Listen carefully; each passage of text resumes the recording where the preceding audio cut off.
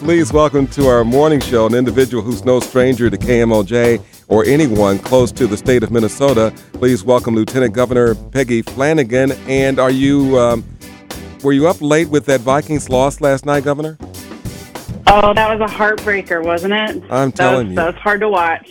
The last 63 seconds, my goodness. But you know what? It is what it means to be a Vikings fan, and we're just gonna come back and keep cheering them on. Indeed. Lieutenant Governor Peggy Flanagan is here with us this morning, and the governor rolled up his sleeves back in September to receive the latest COVID vaccine shot. However, that shipment had not arrived. I'm wondering if you can update us on how we're doing with shipments to pharmacies and different places like North Point Health and Wellness Center with those looking to get the COVID vaccine, the newest version today. Sure. So the governor was able to get his COVID vaccine just a few days later, which is great news. I got my COVID and flu shots at the same time at the U of M's Community Health Clinic, and it was a seamless and great experience. And now there should be COVID vaccines available everywhere by the end of the week. So as we're thinking about gathering back together with family and friends for the holiday season, this is the time to get boosted and to make sure that you're protecting yourself, but also protecting your loved ones who might be immunocompromised or have other health conditions. We're talking with Lieutenant Governor Peggy Flanagan about COVID vaccines. Can you tell us if this latest round will be subsidized some way by the state of Minnesota or even the federal government? Sure. So these are the first COVID-19 vaccines to be commercialized. So that means that there may be costs associated with receiving them, but many places like community clinics don't charge patients with insurance or only charge a small couple dollar fee for uninsured patients. But we want to make sure that people, of course, speak to their health insurer before scheduling an appointment to confirm whether they have to pay or not. But Minnesotans have been telling us that the cost is zero to slim, which is more reason to get your vaccine. But if you're worried about the cost, you certainly can go to vaccines.org and try to find a clinic near you that offers them at no cost. But our hope is that everyone who needs a vaccine can go ahead and get one. I wonder if the money portion of this is contributing to my next question, because as late as just 4 weeks ago, the take rate on vaccines seems to be extremely low, 7% among adults. Mm-hmm. How serious is it for us here in Minnesota? Well, I think, recently we've seen an increase in people receiving their updated COVID-19 vaccine. Over 700,000 or 13% of Minnesotans had received a dose as of mid-November. But we do know how important it is. And I think we have all been through it. We've been through just real trauma. And I think many of us, myself included, have lost loved ones due to COVID. And it is easy to try to act as if it's no longer with us. But the fact is that it is.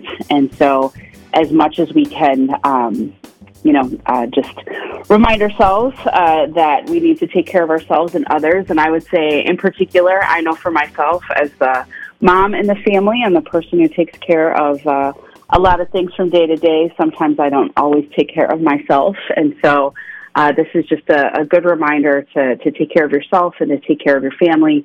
Making sure that you're doing well and have what you need is one of the best ways to make sure that you're sticking around for your loved ones as well. And especially if you have, again, those underlying conditions, if you're immunocompromised, I have asthma, and so it's really important to me as soon as it's available that, I was able to take that vaccine. And to know that, it takes all of us pulling together to do this, and there are disproportionate outcomes with COVID, especially for the Black and Native community. And this is one way that we can make sure that we have, that we're strengthening our communities, and also that we're going to be around in the long term for the people that we love. And if there's no other better, I think motivation for taking the vaccine than that. So what can we do? I mean, you just talked about that motivation and you used your own life experiences as an example. I know we talked earlier, maybe a year or so ago, about the children and how your family, how you were concerned about COVID and talking with your children about that, especially with lower income communities where the vaccine rate is just one in five adults and even lower for children.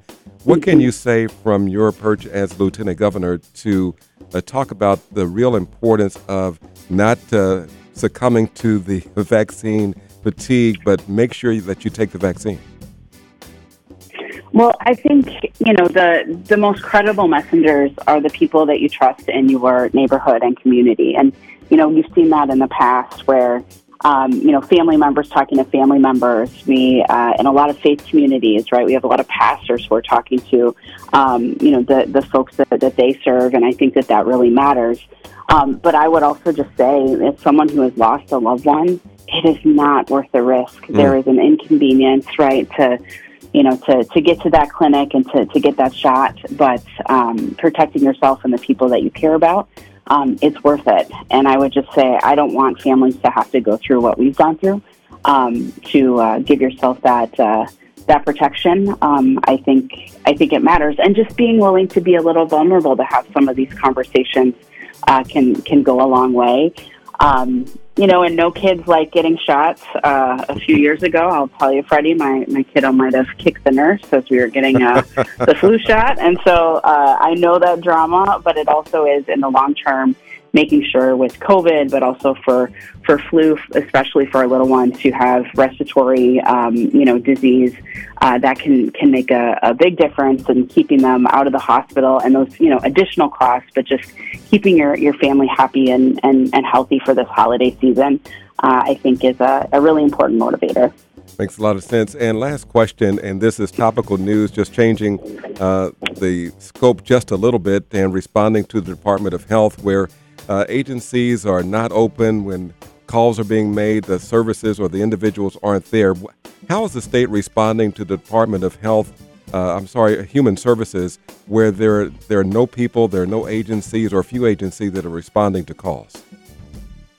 Well, I think that is news to me. In this moment, we certainly want to make sure that the Department of Human Services, the Department of Health, all of our agencies that provide really vital programming and services to Minnesotans are available. And if there are those concerns, I'm glad that you're raising them.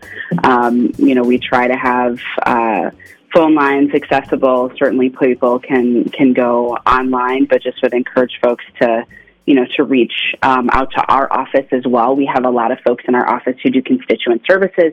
If you can't get through, please leave a message and we'll follow up on every call. We have staff taking calls all the time, and we're happy to do that as well.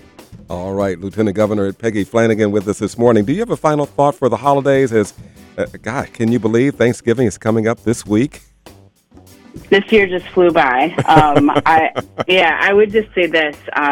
We did a lot of good work together with community, with making sure that we are feeding kids breakfast and lunch at school. We're going to have a paid family and medical leave program for folks so they don't have to choose between a paycheck and caring for themselves or a new baby. And the last one is, that I'm looking forward to. It's something I'm thankful for, is passing the child tax credit. That's going to lower child poverty by 1/3 in the state, but we have to make sure that folks apply for it. So that is what I am focused on in the new year, but I hope that people have an opportunity to celebrate with their families, take care of themselves and take care of each other. And I'm just grateful to be in this role and to be able to be of service, and just appreciate the time, as always, Freddie, with you and all your listeners. Well, Lieutenant Governor Peggy Flanagan, thank you for answering our call and for being with us this morning early